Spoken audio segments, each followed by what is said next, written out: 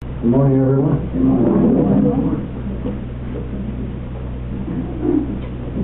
What was the question we were considering last week? Anybody volunteer to tell us what it was? Why give attention to the Jews? What? Why give attention to the Jews? Well, I give attention to the Jews. That's one of the paraphrases of it. Why be so concerned about the Jews? Why watch Israel? Now, we didn't fully cover that, and it's a very important subject, especially to those who are interested in salvation. And in bringing our minds back to what we did bring out, we have to consider several points. The first is why God Himself gives so much attention to Israel in His Word throughout their history, and His Word contains so much of prophetic significance concerning focusing attention on Israel, on the Jews. The Apostle Peter, in thinking of prophetic matters that Christ told us to watch, says, we have a more sure word of prophecy, whereunto we do well to take heed, as unto a light that shineth in a dark place, until the day dawn and the day star arise in our hearts. And those are the things we are considering, the more sure word, prophecy. And so, if God gives us the example of keeping His eye on two things, we remember last week the two things were my land, as He calls it, which He denominates as the land of Israel, and my people, Israel. So, with that example before us, we also recall that the reason for that is, in His doing, that He made certain promises, that He bound Himself by an oath that His word and His promise would be fulfilled. And His holy name rests upon that. So, we entered into somewhat the fact that historically, for scores of past generations, the people we call the Jews have been a scattered and downtrodden people all over the world. There's scarcely a spot in the world, a city, or a country where they are not found even today, but there's a change coming about. Israel, has been a dead nation, politically speaking. They have been without a homeland and without a national government of their own, and all that has been brought upon them as a divine penalty or retribution for their disobedience to God's law as given them through Moses, and their awful climactic act, the greatest crime of history, in their rejection and crucifixion of Him who came to His own, and His own received Him not. His own being His Jewish brethren. Now, we also reviewed, and I want you to turn back to Romans 11, the 11th chapter, because it's so important for us as Gentiles to realize God's goodness in bringing what we would call great good out of evil. which he has done, and as Paul, we studied, did this.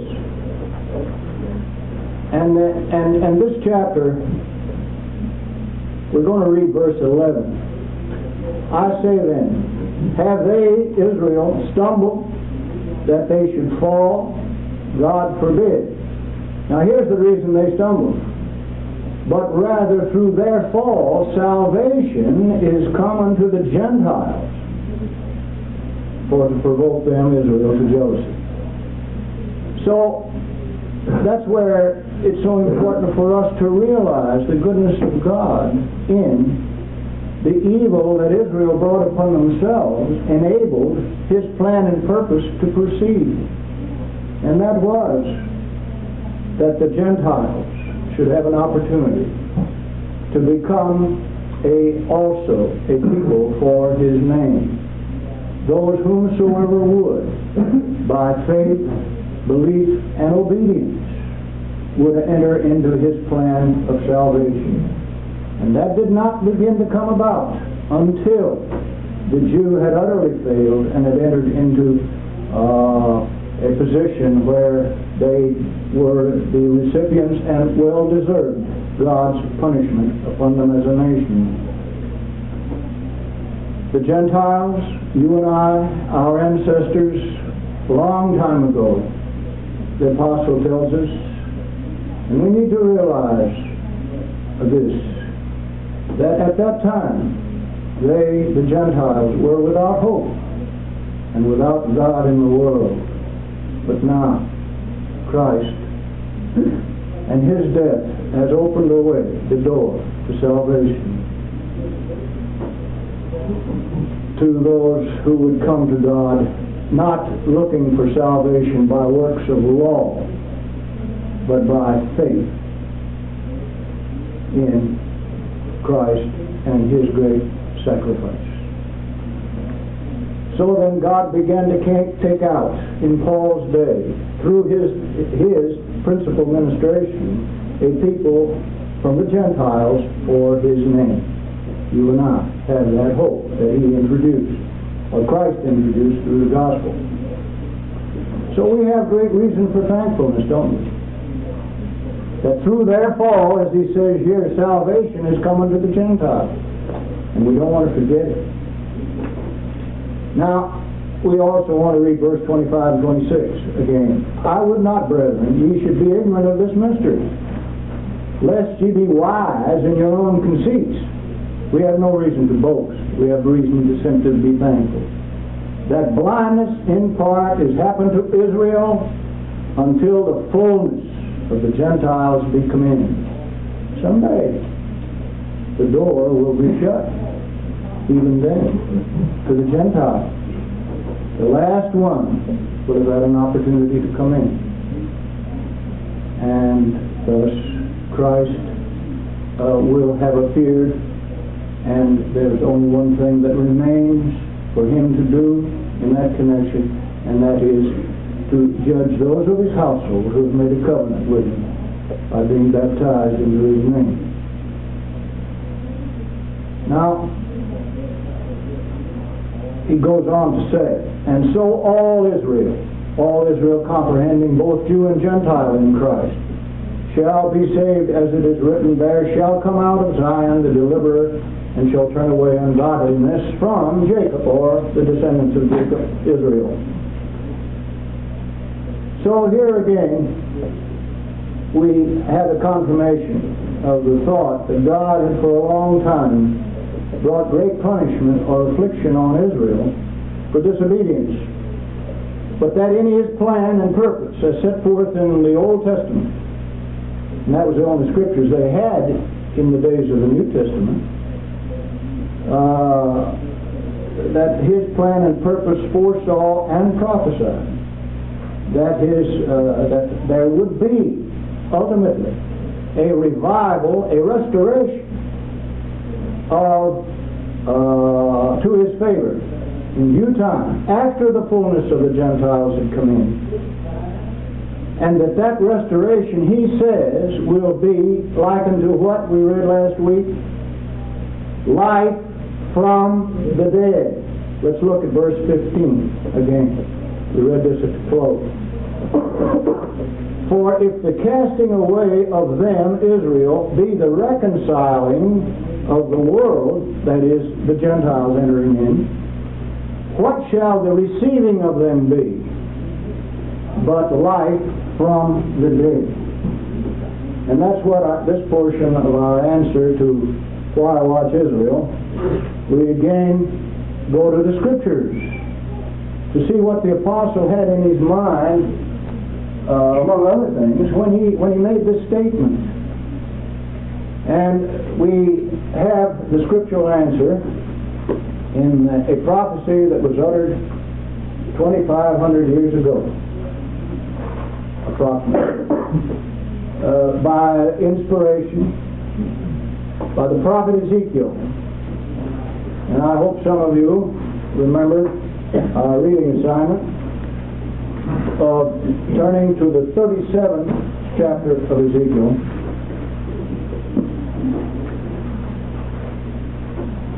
And here we see that Ezekiel was granted the prophetic vision of this tremendous event, the revival or resurrection to life of a nation long dead. That was a miracle, or is a miracle. It has been dead spiritually in God's sight and politically as far as until recently, its place as a sovereign world power. Those who have been living, and there are very few left, since the year 1897 and even before, and we who are alive right now today have been the witnesses of the fulfillment of this chapter up to a point. It has not been completely fulfilled, but it is a further testimony as to why we should watch Israel, and that's the reason we're going to consider it. We turn to it and we begin reading at the beginning. The hand of the Lord was upon me, Ezekiel, and he carried me in the spirit of the Lord. Now here Ezekiel is under what we call a spiritual, the spiritual power of God, in which he is permitted to see in his mind's eye a moving picture, so to speak, of a tremendous happening taking place, which wouldn't take place for many centuries. But he's given the Spirit of the Lord, and he sees this as a vision. Carried me out in the Spirit and set me down in the midst of a valley, which was full of bones, and caused me to pass by them round about, and behold, there were very many in the open valley, and lo, they were very dry. Well, this isn't. We would begin to immediately visualize this if we're anxious to know what this means. Here's a large number of bones of long dead people. It's full of bones, and they are the figurative and literal remains of a slain people in a lifeless and hopeless state, all jumbled up.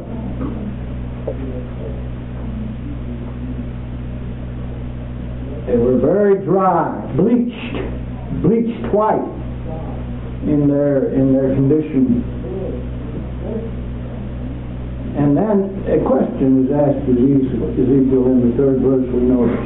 He said unto me, Son of man, can these bones live? Well, Ezekiel didn't know the answer. And he said, O Lord God, thou knowest. He recognized that God could give life to them, so God alone knew whether they would live. Now, the fact that Ezekiel here, again, I don't know whether you've ever noticed this or not, but the prophet Ezekiel is often spoken of as Son of Man. Who else bore that title in his lifetime? Christ. And in this and in many other ways, he is a type in his ministry of Christ. He's referred to as Son of Man many, many times. And in this position, we shall see that he is associated with the resurrection. Who is the resurrection and the life? The Son of Man, Jesus Christ. So we have a connection here in this title that he bears. So he answers, Lord God, thou knowest the answer to this question. Again he said unto me, prophesy upon these bones, and say unto them, O ye dry bones, hear the word of the Lord. Now, when a prophet prophesies, he testifies as to what the Creator, in this case, was about to demonstrate, and this is the testimony of Ezekiel right here in this chapter. That he is about to demonstrate concerning these bones and what's going to happen to them, what is going to take place of such a marvelous nature. And so, in continuing the reading, God continues to speak to him. Thus saith the Lord God unto these bones, and behold, I will cause breath to enter into you, and ye shall live. There is a divine declaration of a miracle about to occur in vision. And I will lay sinews upon you, and will bring up flesh upon you, and cover you with skin, and put breath in you, and ye shall live, and ye shall know that I am the Lord. There is God's pronounced determination to do a very marvelous thing concerning this valley of all mixed up bones of slain people. Nothing very difficult about this, but it's full of meaning, particularly this next verse. So I prophesied, I testified, this is Ezekiel's words, as I was commanded. And as I prophesied, there was a noise, and behold, a shaking, and the bones came together, bone to his bone. Now, Ezekiel obeyed God. He prophesied, he testified.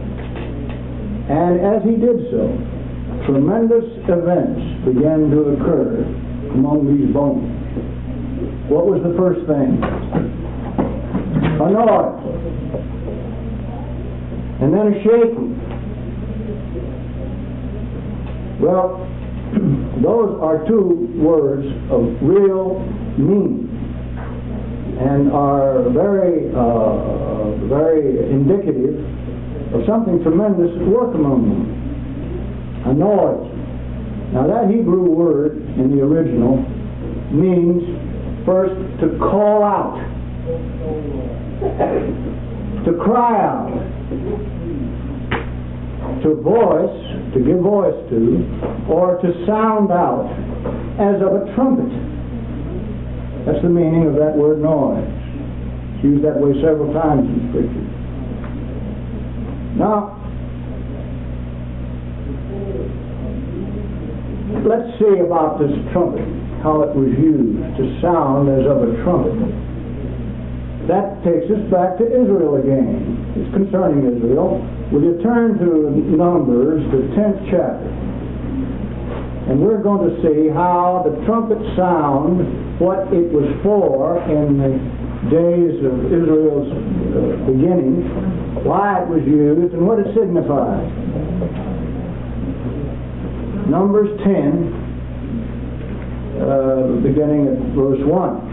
These are divine instructions to Moses. And the Lord spake unto Moses, saying, Make thee 2 trumpets of silver, of a whole piece shalt thou make them, that they mayest use them for the calling of the assembly, and for the journeyings of the camp. At their sound, various responses were to take place, various movements were to take place. And when they shall blow with them, all the assembly shall assemble themselves to thee at the door of the tabernacle of the congregation. It was then a call to assembly of a congregation, among other things. And if they blow with but one trumpet, then the princes, which are the heads of the thousands of Israel, shall gather themselves to thee. The princes were to take the first action. The leaders, the heads of each tribe, were to first gather themselves together for a purpose. When ye blow an alarm, there's another way, then the camps that lie on the east shall go forward. This was a signal for movement then. Go forward. And when you blow an alarm the second time, then the camps that lie on the south shall take their journey, and they shall blow an alarm for their journeys. You see how orderly this was to assemble this host to begin for their daily journeys, or when they were to make a movement, or when they were to assemble at the door of the congregation. But when the congregation is to be gathered together, ye shall blow, but ye shall not sound an alarm. And the sons of Aaron, the priests, shall blow with the trumpets, and they shall be to you for an ordinance. This was a thing to be observed throughout their generations. And if you go to war, now here's another use of them. In your land against the enemy that oppresses you, then ye shall blow an alarm with the trumpets. And ye shall be remembered before the Lord your God, and ye shall be saved from your enemies. Also, in the day of your gladness. Now here was a distinct change in their purpose. In the days of your gladness. In your solemn days and in the beginning of your months, ye shall blow with the trumpets over your burnt offerings, over the sacrifices of your peace offerings, that they may be to you for a memorial before your God. I am the Lord your God. So these trumpets, the sounding of the trumpet then was a very, very necessary and important thing in their service to God, wasn't it? And used in a variety of ways, principally for their daily assembly. Let's remember that. Now, we also have a second thing that was to take place, don't we? A shaking. Go back to that 37th chapter. There was to be a noise and a shaking. Now that word in the original Hebrew means just what it says. It means a movement, a commotion. That's the real meaning, a commotion. A rattling, bones rattling, a rushing, and it also is used to describe an earthquake, which is, of course, violent shaking. Now, isn't that an exact description of bones in a movement, in a valley, dry? Wouldn't there be a shaking, a commotion, as a result of the word of the Lord in this matter? It's exact description of a heterogeneous mass of mixed up bones. But under the power of God, each bone belonging where it should is assembled so as to form individual skeletons. The rib cage would be joined to the backbone, the neck extending up, and a skull, the proper skull, being fastened to the neck, the proper thigh bones and leg bones and feet bones, all joined together properly in order for this mass of dry bones to be assembled into a large number of individual skeletons, frameworks that we all have for our bodies. And that's what Ezekiel was seeing in this vision. And the noise, the sound of the trumpet, preceded the call or the assembly of these bones, this commotion that resulted. And let's remember these things, because they're very vital if we're going to understand this. Now, let's go back to the noise, the voice. a law, or the call to assembly, the movement that the people were to engage in for whatever purpose. It was to be an orderly movement, a call to assembly mainly. Well, that movement and the fulfillment of this scripture right here has been going on for over 100 years among the Jewish people. We can go back as far as the year 18 and let's see, I think I have it down here. 1862, over 100 years ago, there was a booklet written by a man named Moses Hess, a German Jew, I believe, entitled Rome and Jerusalem. And it was a setting forth of the scattered state of Israel and their persecution under the leading Christian, so-called, body of people in the world who occupied another city in the Italian peninsula. And he was drawing the Jews' attention to the fact that Jerusalem was their city and their only hope, but they were cut off from it.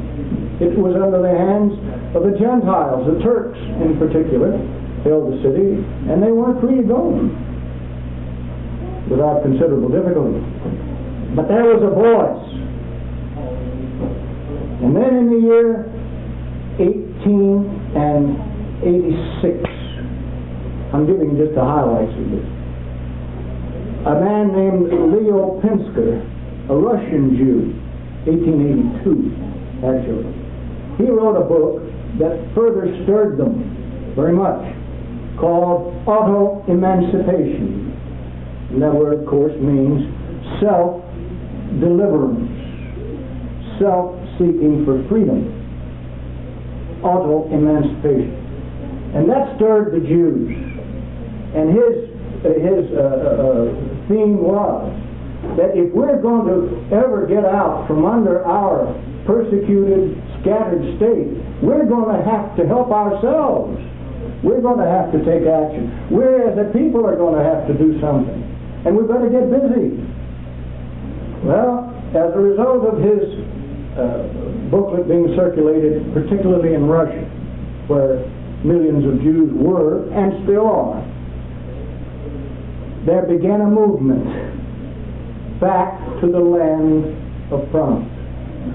The first collective group of Jews assembled and started their journey to Israel. It wasn't Israel in those days. It was under the Ottoman Empire and called, as many of us remember, Palestine. But they knew that was their homeland. They knew that was their place of safety, of regeneration. And so that was called the first Aliyah, the first going up. In 1886 that occurred. And they established little Jewish settlements there. And some of you sisters who went to Israel maybe went to one of them, Petah Tikva, and that's the Jewish word. That was a little settlement called the Gate of Hope. And there was another one established not far away called Rishon LeZion, meaning the first to Zion. And so there began a movement, a self-emancipation, a self-deliverance among the Jews, beginning in Russia. They called themselves lovers of Zion. And there was a Viennese Jew named Nathan Birnbaum who wrote something about this, and he gave it a name. It's the name it is called today. He called it Zionism, the Zionist movement. He's the one that named it that, a Jew, Viennese Jew. And so began something that the world had never seen before, a going back to Israel of people seeking for deliverance from a scattered state. But it was very, very meager, and they suffered a lot. And many of them died because the land was so desolate, either through dryness, desert, or through swampy marshland, that thousands of them, but not thousands because there weren't thousands there, they died from malaria and the accompanying diseases. So their going back was a struggle in which many of them perished. In 1894, however, this thing was gathering strength. And a very unlikely Jew, he was a newspaper correspondent and very wealthy. He was an Hungarian by birth named Theodor Herzl. And he lived worked for a newspaper in Vienna, Austria. And he published a book. I'm not going to give you the background of that, it's another story. A book called The Jewish State, published in 1894. And it set in motion as never before. It stirred the Jewish people as never anything had before. Concerning the Zionist movement, which aimed at the securing of Palestine as a homeland for scattered Jews. And this led, and here's where the trumpet sounded very loudly, this led in 1897 to the assembly of Jews from all over the world.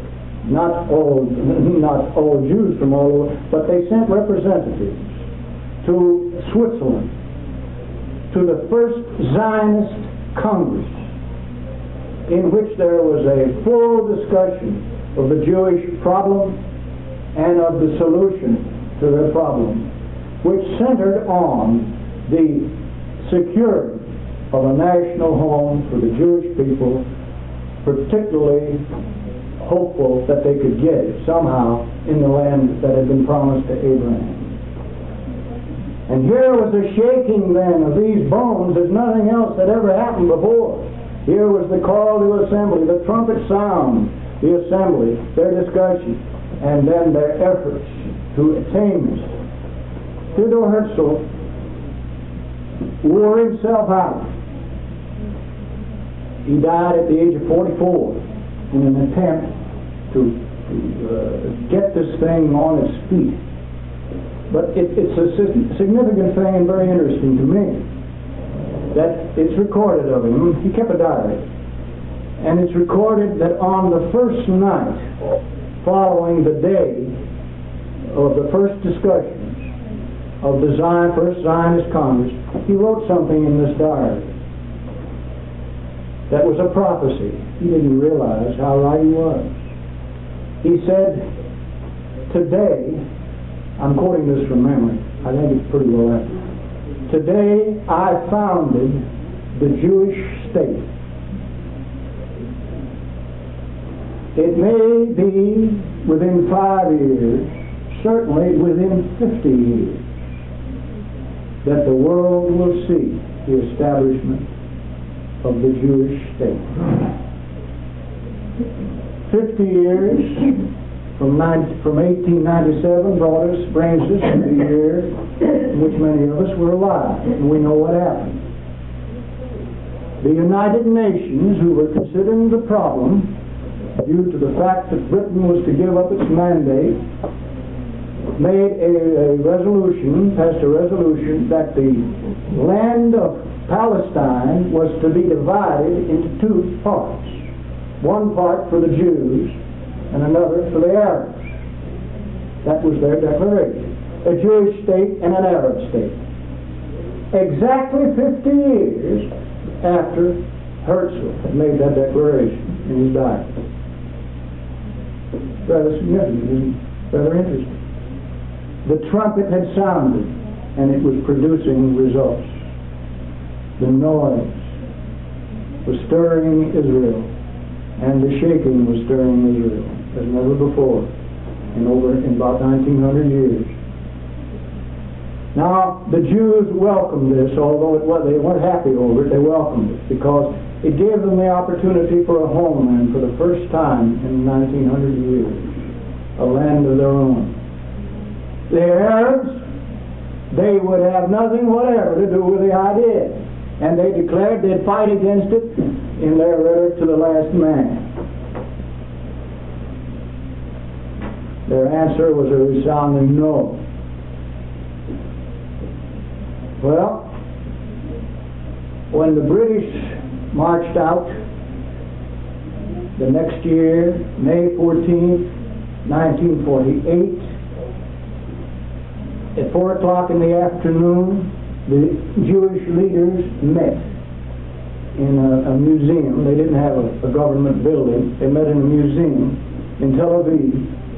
And David Ben-Gurion, you remember, who was one of the leaders in establishing this Jewish state, he pronounced the fact that the state of Israel, he declared the state of Israel, had now, at that moment, come into being. There was a noise and a shaking that the Jewish people had never known before. Bone had come to bone.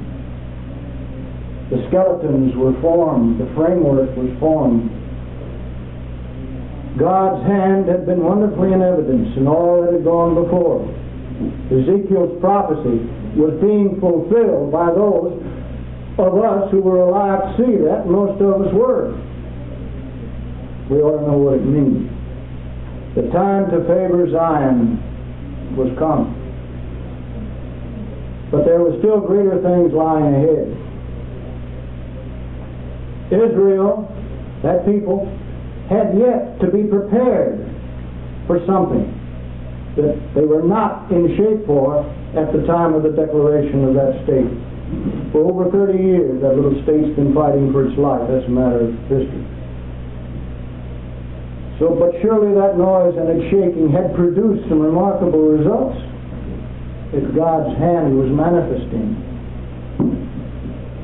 Now we look at verse 8. Here we have our skeletons formed already, the noise and the shaking. But verse 8 says, verse 6, I will lay sinews upon you, and bring up flesh upon you, and cover you with skin, and put breath in you, and you shall live. And verse 8 says, when I beheld, lo, the sinews and flesh came upon them, and the skin covered them above, but there was no breath in them.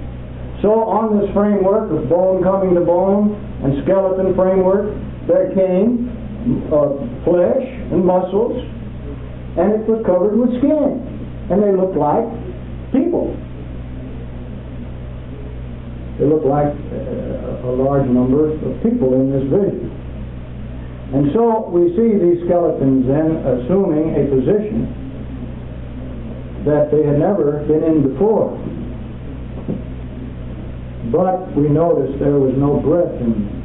It takes the breath of life to produce life, doesn't it? Now that's not natural life. We're not dealing with natural things here, are we? We're dealing with spiritual things and miraculous things, and God's working among a nation to restore them to life, life from the dead. So it's not natural life we're thinking of. All living creatures have that. It's spiritual life, life in God's sight, life from God, that results in a people knowing God, the true God, and acknowledging His Son, Jesus Christ, whom He has sent. That's the kind of life that God brings into an individual or a mass of individuals as a result of becoming a people of faith and obedience to Him. And that's the kind of life that Israel had not had in them at the time this 8th verse was uttered. They are not properly worshiping God yet, and that's yet to come. This life does not exist at present in Israel. They are in Israel still in a condition of unbelief, and they acknowledge, many of them, their leaders. Begin happens to be an exception. They don't think of themselves in God's sight as He pronounces them to be. They're back there in unbelief. They're without spiritual life. The breath of life that God intends them to have has not yet been breathed into them. And something very dramatic must happen before they can be as God will have them be. And so we look at verses 9, 10, 11 to see what happens in this vision. Then said he unto me, prophesy unto the wind. Now you'll notice there, margin says breath, so we're still dealing with the breath of life, spiritual life. Son of man, prophesy, son of man, and say to the wind, thus saith the Lord God, come from the four winds, O breath, and breathe upon these slain. Now remember, they're still lying down there, bodies on skeletons, and but there's no life in them that God is looking for and intends to bestow. Breathe upon these slain that they may live. So I prophesied as he commanded me, and the breath came into them, and they lived and stood upon their feet. Now they're standing up, an exceeding great army. And he said unto me, son of man, these bones, and here he identifies them, and there's no question about who they are. These bones are the whole house of Israel. Behold, they say, and this is what they said before all this took place, our bones are dried, our hope is lost, we're cut off from our parts. They had been saying that for scores of generations as to their hopeless state when they were in that valley of dry bones that Ezekiel saw. So then, in consideration of that point, as the result of the breathing upon this lifeless mass of skeletons and bodies, they began to live and stand upon their feet, clearly being identified in the prophecy of the whole house of Israel, who have for centuries often despaired of hope in that scattered, nationally dead condition. True, the state of Israel has come into being, and that's the most important event that has occurred up to this time. And anybody that isn't aware of its future meaning is in ignorance. But this is only an earnest or an assurance, or we might call it a guarantee, of the beginning of the revival of a nation whose spiritual life is yet to be breathed into them. This can only occur when remarkable further assembly. Remember, there's only over 3 million people there now. There's 14 million scattered around. We've read scriptures that testifies there's to be a second exodus of Jews from all over the world that will return to the land. And until that second exodus has taken place and the whole house of Israel is there, this breath of life will not enter into them. There will be no marvelous or dramatic event that will cause it to enter into them. We might remind ourselves that second exodus is to be, because it is a remarkable thing that must occur yet. Isaiah 11:11, and it shall come to pass in that day that the Lord shall set his hand a second time to recover the remnant of his people that shall be left. And then he names several ancient names of nations where they're scattered. And he shall set up an ensign for the nations, and I shall assemble the outcasts of Israel and gather together the dispersed of Judah from the four corners of the earth. This is a complete coming back. And verse 16, and there shall be an highway for the remnant of his people, which shall be left from Assyria, like as it was to Israel. And here's the type that in that day when he came up out of the land of Egypt. That is why it's called the second Exodus. Well, Zechariah 10 even mentions Egypt, which is the main. That was the first Exodus, and the second was even mentioned in that chapter. That's correct. Egypt is mentioned there. Now we're going to try to cover. We haven't got much more time. We're going to try to cover up to a stopping point. We'll read 12 through 14. Therefore prophesy and say unto them, thus saith the Lord God, behold, O my people, I will open your graves. So there's no question about it being in a dead state. I will open your graves and cause you to come up out of your graves and bring you into the land of Israel. And ye shall know that I am the Lord, when I have opened your graves, O my people, and brought you up out of your graves. And shall put my spirit in you. Here's the breathing into them of life, spiritual life. And I shall place you in your own land. Then shall ye know that I, the Lord, have spoken it and performed it, saith the Lord. Now, God says He will open these figurative graves this dead nation is in. And this causes a political restoration of the returning millions of Jews scattered throughout the world today to the promised land in a massive and complete second exodus. Now these graves spoken of here, they're not just any kind of ordinary grave. The original Hebrew word for grave, where everybody goes to, is Sheol. Now, that isn't the word here. This word is kibbur, and it means a sepulcher, a burial tomb of a special kind, or one which could be called a memorial place of burying, or a place of remembrance. Now, the Jewish people, as we said, I think last week, is one of the oldest nations in the world. They've seen many, many nations die and never again be heard of. They're still with us, although various efforts have been made to wipe them out, even in our own time. But until Christ's second advent and the beginning of His revelation to the Jews, to Judah at Jerusalem,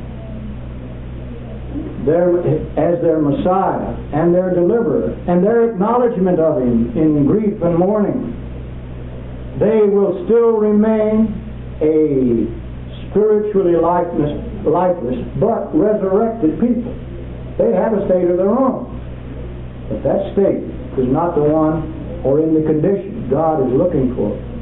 They trust in their own power to save themselves. Auto-emancipation. Remember that title of that book written by Pinsker?